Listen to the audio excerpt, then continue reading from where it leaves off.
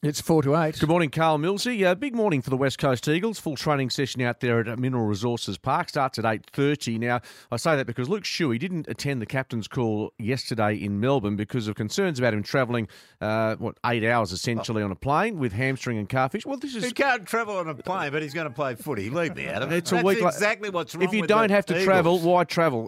Millsy for a picture, and Liam Duggan was his deputy. There's a great picture I showed you. Yeah. He looks like he's an Cut Oz his legs kicker. off. He looks like he's an Oz kicker amongst the likes of Jared Witts He's standing amongst the giants. and Gorney. It was quite extraordinary. Anyway, Luke Shuey this morning, they'll keep an eye on how he's tracking, of course, with those hammies and calves of his. Jack Darling is the other big watch today at training. I think he's still unlikely for next week, but let's hope from an Eagles perspective they can get him up because they need him. Now, this time of the year, we all put our footy predictions in, the crystal ball. We did it last week at the 6PR launch.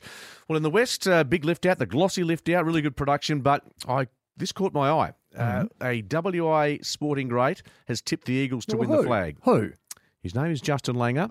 He's one of our favourites. He's on the board. He is on the board, but Josh Kennedy just finished up with West Coast last year. He's tipped Geelong to win the flag. Well, he's a realist.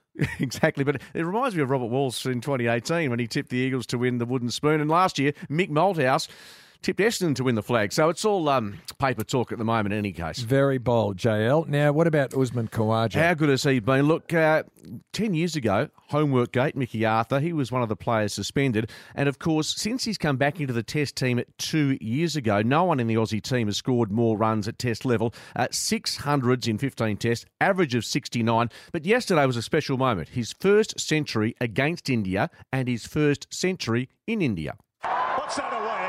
Gets to his 100.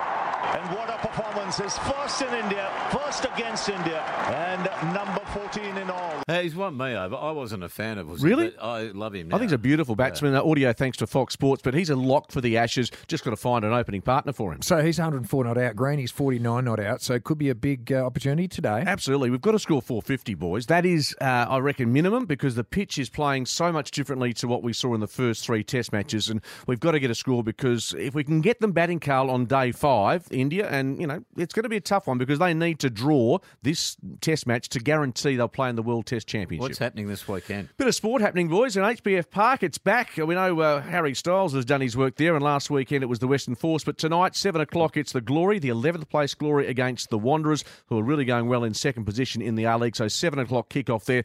I'm predicting, unfortunately, a loss for the Glory. Wanderers are playing very well. And tomorrow night at 7 p.m. again, it's the Western Force, who are absolutely towed up by the Queensland Reds last weekend. They've got Moana Pacifica in the Super Pacific Rugby Tournament. So that's huge. And there is a world title fight. Tim Tszyu taking on Tony Harrison, the American. And nothing like a bit of trash talk there. Tony, I think, described his opponent, Tim, as not half the fighter his dad was, which, of course, Kostya was one of the greats of Aussie boxing.